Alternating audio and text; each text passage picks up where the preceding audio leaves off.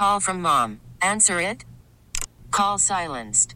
Instacart knows nothing gets between you and the game. That's why they make ordering from your couch easy.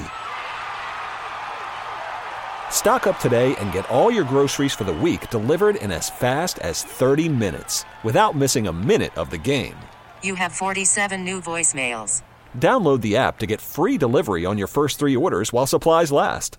Minimum $10 per order. Additional terms apply.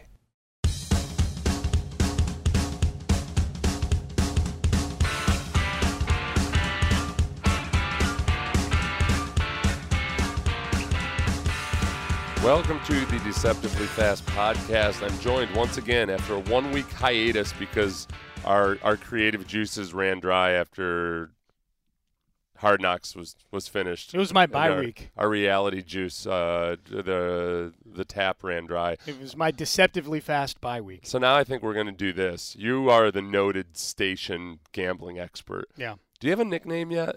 Do you have like Sean the Badger or something like that? No, but I've been joking during our show that my domain within which I give these picks I call Sean Vada. Sean Vada. Which is like Bovada but with Sean in front of it. Okay. Yeah. Can you trademark that? It's not a bad idea. You know what? While we're sitting here talking, I'm going to see if SeanVada.com is available. Get on the trademarkcommission.org or whatever it is. I just put it into Safari and it can't find the server. So now, but one of the listeners is going to squat on it now and make me pay for it. And I'm also a big fan of the phrase Gamblecast because I have always felt, Seth, that with the advent of all these different feeds that you can watch games through now, we get everything served to us on a silver platter, like the college football championship game. If you don't want to watch the regular feed, you can watch the coaches sitting there BSing about it, or you can watch another feed that's very numbers driven. I have always felt that there should be a feed that you can watch of two guys that aren't really doing play-by-play. They're just watching the game and observing and giving their observations, but they each have a ton of bets on the game, like prop bets, and maybe and the best would be if they were on opposite sides because then there would be a little bit of tension. Right, and I'm coming around to it. I honestly was so scared of gambling for such a long time, on sports especially because it's drilled into your head how bad a thing it is unless you go to Boston College. And I don't. I get it now because you're watching and you're realizing, oh, wow, on a normal Thursday night football game, not like last night's Thursday night football game, which was actually exciting, it brings so much more emotional investment in it if you're literally financially invested in it. Well, and last night's was exciting from that standpoint, too, because it was a Cleveland Browns minus 3.5, right? Which the last time the Browns were favored in a game was probably a couple of years ago because they've won one game in the last 2 years. So it was a game where it looked like the Jets were going to run away with that thing. And if you had Jets plus 3.5 like I did last night, I felt really good about that bet. And then Baker got in that game, and I almost at halftime placed a second half bet on the Browns. You can bet the second half of the game just to kind of get a nice middle. Where if maybe the final score lands somewhere in between my Jets plus 3.5 and my Cleveland second half bet. I didn't do it. I should have, because then I would have at least balanced out the two bets. Yeah. And just paid juice. So, but last night's game was really exciting. It was minus 3.5. So that 2-point conversion where they tied the game up was really critical. And I almost think that maybe I'm starting to come around to this to the point where. Can you call yourself a true knowledgeable sports fan if you don't gamble on the games? If you think about like learning how to play pool, like you're pretty good at it, but then once you start gambling and doing it for money, all of a sudden you get really, really good at pool. I feel like if I want to genuinely know exactly what's going on in the league, I need to have money on the line. I've said this to a lot of people. When I have been at my most knowledgeable about certain sports is when I've been betting on them. There have been years where I didn't bet on basketball, didn't bet on the NBA, didn't bet on college basketball, and then there have been years where I've bet, I don't say heavily, like for me heavily, like my max bet on a game's like $100 or something like that. But I'm never more knowledgeable about a team, about a player, about a sport than when I'm betting on that team, player, or sport because you're emotionally invested. So you really do sense the nuances of what a winning player is and what a losing player is. Like all those stats they throw at you about, yards per attempt and all the there are certain guys you just know from gambling on them, like, this is not a guy I trust in this situation, or this is a guy I want to fade every chance I get and bet against him. I'm always amazed with people that bet the horses, just how in tune they get with specific jockeys. Yeah, that's next level. I'm not there. I bet the horses when I go to the Derby or if I go to the track. Well, it's the same thing. You have to be, if you actually want to be good at it, however you define good, you got to be watching every day, like at the same track, and know all those same guys, right? Yeah. You need to know all those little details. So, but your hypothesis, like, I think you're on the right track, in my opinion, where I think you can be a knowledgeable, good host or broadcaster without gambling. But I do think, unequivocally, if you were to gamble on games, the emotional investment that you make has you watching the game that much closer. And it keeps your edge. It keeps you completely engaged. It was like when I started taking money for sex. I became much better. You got better at it. People have an expectation. It makes sense. You don't want to leave any customers dissatisfied. I might be the opposite when it comes to when I get paid for a speaking appearance. I had this last night. Mike Meltzer and I went out to speak to a group of lawyers, and I almost feel that when I'm getting paid for it, I try too hard. And so I try to go into – now I'm trying to go into these speaking appearances when I'm getting paid and act like I'm not getting paid. Last night, I don't think it went that well. I wasn't pleased with my performance. I went very loose. I had Mike's actually sitting in studio with us. He's shaking his head. He's saying it went very well. I brought Mike along to be my college football expert. Okay. But I thought we were going to be – I didn't know what kind of crowd I was going to be speaking to, and I figured out real early on that there weren't that many avid NFL fans there. Oh, wow. And I'd say less than maybe 25% of them were even Texans fans. Yeah. So I went in with a bunch of Texans propaganda for these people, and I had to change course immediately. So they're being paid for it. It went pretty well. I thought maybe you brought Mike because he goes to law school. I didn't like if I'm going to be in this room full of lawyers, I better have somebody with me that knows a little something about lawyering. They were bankruptcy attorneys. Oh, really? And it was interesting, whatever stereotypes you have about lawyers, which are largely overblown. Yeah. But these guys were like the opposite of that stereotype. Yeah. They seemed like people that worked with clients who were beleaguered, and they had to have some human side to them. For sure. You can't be hard-edged a-hole when your clients are always like your client is at the disadvantaged state whenever you're going in anywhere. Yeah, you got to have a bedside manner when you're that kind of attorney. These guys had actually worked on the local Comcast, the CSN Houston case and everything. So I had a little firsthand experience there. Of course. I was taking checks from a broadcast network that was going under. I was too. Did you get all those notifications like every 3 weeks about the progress of the whole bankruptcy? Yeah, I didn't. Stuff? I wasn't making enough money off of them to pay attention. Well, neither was I. Man, I got my $100 every time I go to Kevin Eschenfelder's I was like, show. assume look, if this $100 check doesn't go through, it's not going to break me. No, I wasn't like James Palmer or something like that. But I got a check. Like I probably did that show maybe once a week back in the day. You pay child support. What's it like when you have different gigs and you have smaller checks like that? Yeah. Does it get to be a clerical pain in the ass? No, because ultimately it's all decided off of my tax return. Oh, okay. Yeah. So at the end, you don't have to change the economics every single time you get a check. No, and sometimes people have to have their child support garnished from their paycheck. Like if the lawyer's involved. Even on a 1099. Or your spouse. Yeah, I don't know about a 1099, but definitely from your main employer, there's a lot of times where people have the child support garnished. That's one of those things where if the divorce is super contentious, like the receiving spouse will make the ex-spouse do that sometimes just to stick it to him a little bit.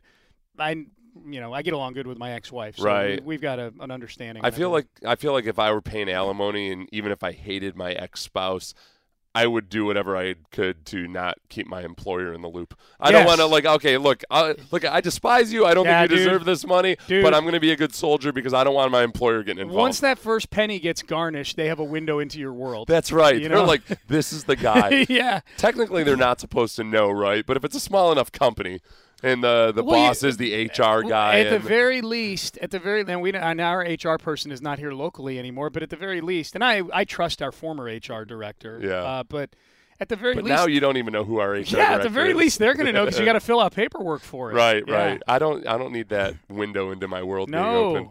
Okay, so if we go this week, we're calling you. Okay, so we don't have a name for you specifically. Okay. We'll think about that. We'll brainstorm this over Okay. time. Gamblecast isn't trademarked. I don't know that it is. I Maybe really we should need to trade. stop talking about this before Yeah, until you have that. That seems like a seems like a really viable name for at least even the website and whatnot. Yeah. I just put in Gamblecast, and it comes to some sort of intro page, like just one of those welcome to your site. This is your homepage. Yeah, which is somebody what owns most- that. Yeah. Somebody owns that, and they're probably sitting on it waiting to get like $20,000 Yeah, for it. I'm yeah. shocked sometimes. Anything that has sports in the .com, Yeah. like almost any 3 letters sports. Like I was going to do DFC Sports for Deceptively DFP Sports, Deceptively Fast Podcast Sports.com. Yeah. Nope, can't do it. $10,000 if you want that. Somebody's sticking to that. Yeah. Because sports is such a popular website. We can call this the Gamblecast if you want to. Okay, so Yeah. the Friday Gamblecast. The Friday Gamblecast, yeah. The Deceptively Fast Friday Gamblecast. Yeah, It's got a ring Gamblecast. to it. It does. What's your strong feeling this week?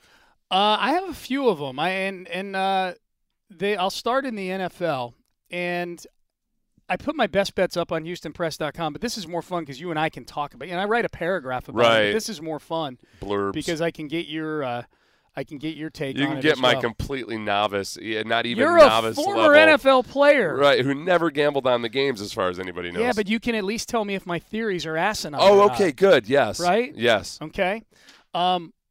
Probably my favorite NFL play of the week this week is the Ravens minus. It's actually up to -5.5 now. It's -5 when I got it against the Denver Broncos. And here's my rationale on that one.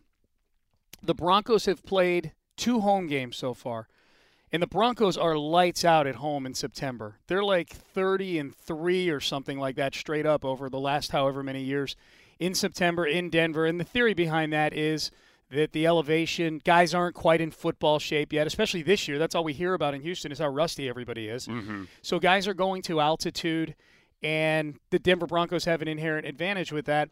They've won both their games, but it's been by a combined total of 5 points against 2 teams that are both 0-2 right now in Seattle and Oakland. And I think Seattle's a little better than the 0-2 they've shown. I think Oakland might be really bad. But that game offensively was real dicey Yeah. until the end last Yeah, week. So now you have Denver going on the road for the first time. They're going a couple time zones over and playing an early game, which is always tricky for Mountain and Pacific teams playing games that are, 10, 11 o'clock your body time. And I think the Ravens are a pretty good team. I know they smoked Buffalo the first week. The Cincinnati game was kind of back and forth on Thursday night last week. But that's the other thing. The Ravens have had 10 days to get ready for this game. Meanwhile, the Broncos are traveling cross-country with a regular week of rest. I just really like this situation. I don't think the Broncos are as good as their 2-0 record, and I think the Ravens might be pretty decent this year. I think the Broncos' defense might be finally back on track, but I think the Ravens are going to deliver on a lot of the promise shit they showed in the preseason. Yeah. And it's as simple as, look, Joe Flacco's strength is his arm strength. Mm-hmm. And he just sometimes has the wide receivers to complement it, sometimes he doesn't. John Brown, who I've been a huge fan of ever since he torched the Texans in the preseason. Not that I'm happy he torched the Texans in the preseason 4 or 5 years ago. It was O'Brien's first preseason game. Yeah, and he took the heart out of the Texans' soul in a preseason game. A preseason game number 1, he's got that genuine deep seed. He's got Michael Crabtree, a guy who I counted out as dead 5 years ago, obviously has had his resurgence. And I think that Joe Flacco, simply from the pressure from Lamar Jackson and from being actually healthy, is going to be a much different Joe Flacco this year. I think the West Coast going to East Coast, I know that statistically it makes sense and it's true. I agree with it just from a physiological standpoint. It's just so – I was a guy that was always very rigid with my schedule, my sleep schedule, all that. And even just going to the West Coast, I would get so messed up. You'd play an afternoon game on the West Coast, and if you're an early riser, which I am, I was up at 3:30 in the morning. Yep. There's nothing I could do to go back to sleep. And by the time you play the football game, it just feels like forever. And then conversely, these West Coast teams, even though it's only a 2-hour difference from Mountain Time, it's just it's such a long trek. The flying actually takes something out of you physiologically. Your body clock is – what time is that game? Is that it's a 1 o'clock It's a 1 Eastern. o'clock game, yeah. So Yeah. you're playing at 11 a.m. by your body clock. Yeah. It takes a lot out of you. It's you feel like you're not, even going from the central time zone over to the East Coast, when I was all of a sudden playing, it just felt, no, it's actually, I apologize. When I first came to Houston and we started playing our games at noon instead of 1 o'clock, that was an adjustment my first season here. Because it felt like, man, I'm not ready to play football at noon by my body clock. Right. So I think when you go from the West Coast to the East Coast, and you're playing those 1 o'clock games Eastern time, you're just not ready for it. Yeah, I think it's a little something. Just one other stat to keep in mind. John Harbaugh, sometimes there are certain coaches who are really good with either extra rest or an extra week to prepare. We've always heard about how great Andy Reid is with an extra week. John Harbaugh with 9+ days of rest. 16-5 in his last 21 games straight up, 14-7 against the spread. Oh, no kidding. Yeah. So he's how do you feel about that as a measure of a coach when they have the more preparation time, they have the advantage? I think there's something to it. Yeah. I mean, you would know better than I would, but I think I think when it's a big enough sample size like that, it's something that definitely needs to be factored in. Andy Reid is the one. Doesn't he have kind of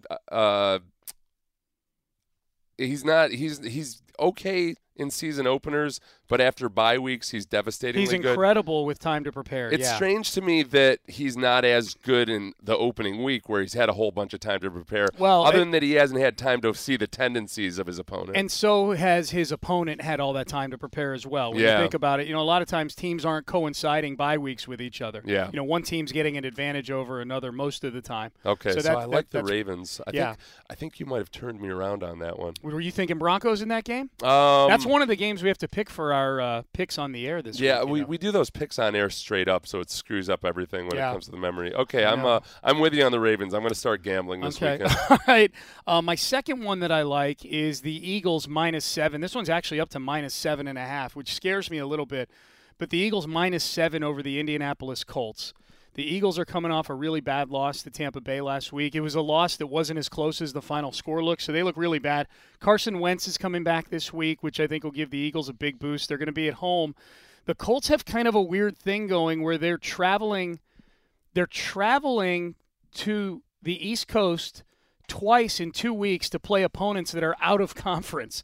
So these are games that matter the least to the Colts, that they're traveling. They traveled to Washington, and they won last week. So that's another thing. If the Colts had been one of these 0-2 teams, I would have thought they'd be a little more desperate. But they beat Washington last week, which they weren't expected to do. So it's a little bit of house money. They're not expected to win this week. So I just think that dynamic of going from Indy to Washington, back to Indy for the week, and then back out to Philly for the week to play NFC teams that you're not used to seeing. Mm-hmm. They never see the next time they see the Redskins and the Eagles is going to be 4 years from now.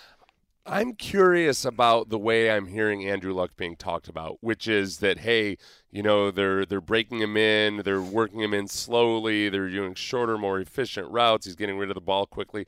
That's all well and good, but Andrew Luck it's not the same as a player coming back from a knee injury or something where you might want to protect him. I feel like he's either got it or he doesn't. And unless Frank Reich is this master strategist that is genuinely going to be able to just keep something close to the vest until they really, really need it, I'm not buying that. Yeah. I'm more want to think that he might just not have that incredible, like you like to call him, that superhuman trait. Superpower. The superpower that he has, which one of the things for him is just his incredible arm strength and his touch on the deep ball. Until I really see it, I'm not going to believe that it's there, and teams are going to start to adjust for that. Yeah, the other thing, that scares me a little bit in this game, but I feel strongly enough about the Eagles winning this game, and I feel strongly enough about the home field advantage and the dynamic of the Colts. But I guess if I were caveating the other side, Frank Reich should have some familiarity with the Eagles having been their OC last year. He's got I don't know how much of an advantage. No. I think that's a big advantage because he knows more about the Eagles than the Eagles know about him. Yeah. He wasn't calling plays for them. He doesn't know how Frank Reich is, what he's really thinking about that team. So his organizational knowledge is better than their organizational knowledge of him. Yep, agreed. And my other NFL pick is the Patriots coming off of the loss to Jacksonville. They got embarrassed. That was another game where it wasn't as close as the final score would indicate. Yeah. 31-20 was the final score, and the Jacksonville Jaguars took the Patriots to the woodshed. Anytime the Patriots lose, my antenna is up to bet on them the following week. I got in on them at under a touchdown at Matt Patricia and the Lions. Kind of weird that Belichick is getting 2 of his former assistants in the first 2 weeks of the season, or first 3 weeks of the season. But I just think the Lions are a disaster. The final score of their game last week is super deceptive. It was 30-27. The Niners destroyed the Lions. Stafford the Lions got a couple. Were never in that. They were never in that game. And so they've spent the entire season virtually never in a game so far. Bill Belichick, the last 2 seasons, 5-0 against the spread coming off of a loss. Yeah, that makes sense. Yeah. Tom Brady, the more time he has to work with unfamiliar receivers, that tends to work in his favor. The big X factor here, I'm guessing, would be Josh Gordon.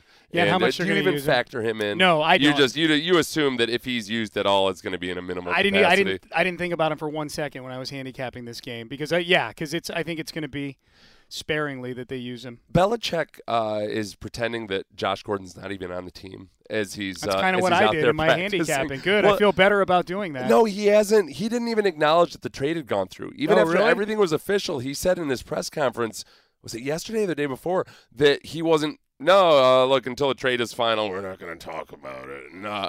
The trade's final, Yeah. Bill. He's going out to practice this afternoon. Did you like the trade? I like the trade if it's the Patriots, Yeah. I suppose. Because, for one, they've demonstrated the ability to absorb guys like that. And then they're not afraid to cut bait very, very quickly, like with Albert Haynesworth, if it's not going to work out. So I like the trade because I don't think they gave up a whole lot. Yeah. If that drops down to a 7th-round pick, if Josh Gordon doesn't play 10 games. I mean, there's 14 games left in the season. If Josh Gordon is active for 10 games, then Josh Gordon is doing something right. Yeah. And when it comes to will Josh Gordon make it, I feel bad for Randy Moss that he's being dragged into this conversation because he was the depressed asset that they had traded 4 years ago. Right. Yeah. Well, because the Patriots, they talk about, hey, the Patriots brought in Randy Moss, Yeah. and Randy Moss was great for them. And hey, Josh Gordon is not always the ideal happy camper either. Maybe he's just like Randy Moss. Randy Moss did actually show up to games. Yeah. Randy Moss wasn't suspended time after time. And Well, those are different issues too. I mean, I've heard one's an addiction issue. Right. One. I mean, Josh Gordon, you can't trust him because he can't trust himself. Right. Randy Moss was just going through what became a pattern eventually, but they got him at a time where he was pissing off his most recent employer. Mm-hmm. That's how he left. He left New England that way in 2009. They end up. I forget if they cut him or they traded him, but he wound up being a Tennessee Titan for like 2 weeks, and then he wound up with Minnesota for the rest of that season. Michael Lombardi was talking about this, and he had been with Cleveland when Josh Gordon was there. I don't think he drafted Josh Gordon, but it was when Josh Gordon was very, very productive when he had his 1,500-plus yards 2013. Receiving. Yeah. And I think the thing that sticks out when you hear people talk about Josh Gordon is that he doesn't have a love for the game of football the way some other athletes who have addiction issues still love football. Like Michael Irvin had substance abuse issues, but the thing that always stuck with him and the thing that he always came back to was that he just loved football. He'd still and be he loved to playing if he compete. could right now, Michael Irvin would. Right, You know what I mean? Like and that's where what they'll say is football character. There's a difference between moral fiber on the outside world and then football character, which is, are you going to show up there? Are you going to be there for your teammates? Are you going to play through injury? Are you going to do all this? I played with Jimmy Smith, who was an excellent perennial Pro Bowl wide receiver for the Jaguars. He had substance abuse issues for a big chunk of his career, and then well on past his career. But you would never know it on the football team. Maybe guys in the wide receivers room knew, but I think even Keenan McCardle said that they didn't have a clue, that a lot of that was just kind of blindsided them because he was a consummate professional inside the building. Yeah. He loved football. Yeah. I'm not sure Josh Gordon loves football. And you don't hear people will say he's a good guy. He's not a bad person. He's not out he's not committing crimes against other people. Yeah. But he's also not necessarily a great teammate when it comes to being prepared. Got demons. Yeah. Got demons. So So those are all your Patriots. NFL games. Those are my 3 NFL games. I have college ones too, but we don't have to do a deep dive on those. What are your college picks you feel strongest about? Auburn -30 over Arkansas. Okay. Every year it feels like, not every year, but it feels like every few years a team comes along in the Power 5 that you can just bet against and bet against and bet against until you can't bet against them anymore. And I think Arkansas might be that team this year. They lost to North Texas. North Texas is a pretty decent team, but they lost to them last week. Part of it was that fake fair catch punt return that went viral. But like Washington State was a team like that a few years back, right before Mike Leach got there, where they won like 4 games in 3 years. And the spreads couldn't go high enough. Auburn's favored by 30 over Arkansas, and they're coming off a loss to LSU. Auburn is. So I feel like Gus Malzahn's they're going to want to make statements in these games because now they've lost a game already, and they're still on the fringe of the playoff conversation because they only fell to 9th in the polls. But that feels like a final step. That feels like a 60-14 kind of thing. I heard a theory once. Tell me if this sounds valid at all, and I'm sure you've heard it before too, was that back in the day when it really mattered for the BCS or when the AP poll mattered so much, you had huge blowouts by powerful teams because, that was what looked best to get you a high ranking. And that's gone by the wayside somewhat, except that is there still a potential that some coaches might realize a lot of our boosters have a lot of money bet and gambled on these games, and that does there's a little bit of a in the back of the coach's mind or maybe the forefront in the fourth quarter, we know to cover that we need to keep the foot on the gas pedal a little bit. Not every coach, but I mean not every coach conducts business that way. Right. Like Nick Saban doesn't have he's you can count on one hand how many games a guy loses in the last decade, but his pattern is fairly predictable. In that it's great to bet on Alabama in the first half, but then he's just going to grind the clock out in the second half. It's always good to bet the under in the second half of Alabama games because they usually they run the ball out. And so what happens in some of the Alabama games is if they're playing against an FCS team or if they're playing against a Group of 5 team or in this if they're playing against Arkansas, a lower level Power 5 team, it gets a little tricky because the spreads for Alabama are up in the high 20s and low 30s. And if the other team pops a touchdown in the second half, Nick Saban doesn't care. He's just trying to get out of there with a win. So but I don't know if he's the exception to the rule. But yes, there are absolutely coaches who are cognizant of it. They'll never say it publicly. Right? Oh God, no. They would never put it in a memo or yes. No, but you can tell by the way they operate that they're they're looking to help out some of the big boosters. Is it going to be really tricky to figure out Alabama this year now that they have an actual quarterback? Have we ever really seen a Nick Saban Alabama team where you have a quarterback that you're scared of, like the quarterback himself? Yeah, no, Seth, that's a great question. It's new territory. It's almost like the opposite of what I just said about Arkansas. Right. Where we don't know what the ceiling is for Alabama right now. They've never been this efficient offensively. Tua Tagovailoa is 13 for 13 for 300 yards and 6 touchdowns on third down this year. He hasn't thrown an incompletion on third down. That's incredible. We had Johnny Harris on our show this week for his weekly hit on college football. My first question was, hey, Johnny, I've got week 7 or 8 when Tagovailoa is going to throw his first incompletion on third down. When do you have it? Because that's how good he's been. He's been amazing. You're right. They've never had a quarterback like this. So they're favored over A&M, and I'm not touching that game this weekend just because this is the first decent defense that Alabama's played. But they're playing in Tuscaloosa. They're playing the Aggies in Tuscaloosa, and they're favored by 4 touchdowns. We've run dry on our reality television concerning football teams. We had discussed maybe venturing outside the world of sports. I do wonder, do you have any time to read during the season at all? Yeah. Do you? Saturdays and Sundays. I'm reading The Big Game, which is that book by the political writer. Yeah. It was marketed as this tell-all book about the NFL. It's more of kind of a tell-all book about the NFL, but written from the point of view of a rabid Pats fan. Okay. And a lot of it ends up feeling like, okay, I'm going to show what a clown Roger Goodell is. Yeah. And I will be very surprised if the final chapter isn't a complete takedown of Deflategate. But we'll see. Part of me also cuts this guy a break because if you're going to write about the NFL over the course of the past 3 seasons he follows the NFL, how do you take the Patriots out of a huge chunk of it? I mean, the Patriots story and Roger Goodell versus the Patriots and Deflategate and the Patriots continued dominance is kind of the story of the NFL over these last few years. What was the story that came, like when that book first got released, there was a story, I forget, that we were all talking about out of that book. Do you remember what it was? Oh, boy, there's a few. I mean, locally, Bob McNair had a couple quotes. That's what it was. That were discussed. That is what it was. That is what it was. And it's hard to remember which ones were publicly reported at the time and which ones were unique to this book itself. Right. But some of the sniping between owners that goes on is really fascinating in here. McNair complaining about Goodell's salary. That's right, which is there. interesting because Okay. McNair is on the compensation committee. Right. The weirdest thing about it, and the image you start to get of Goodell, like McNair complaining that his ticket prices are too high. Yeah, exactly. I think the Texans charge too much for tickets. You're the owner. The thing that really comes out of it is it starts to paint this portrait of this extremely paranoid Roger Goodell, of this guy. This guy's his goal in life as a teenager was to be commissioner of the NFL. His weird. only employer has ever been the NFL. Yeah.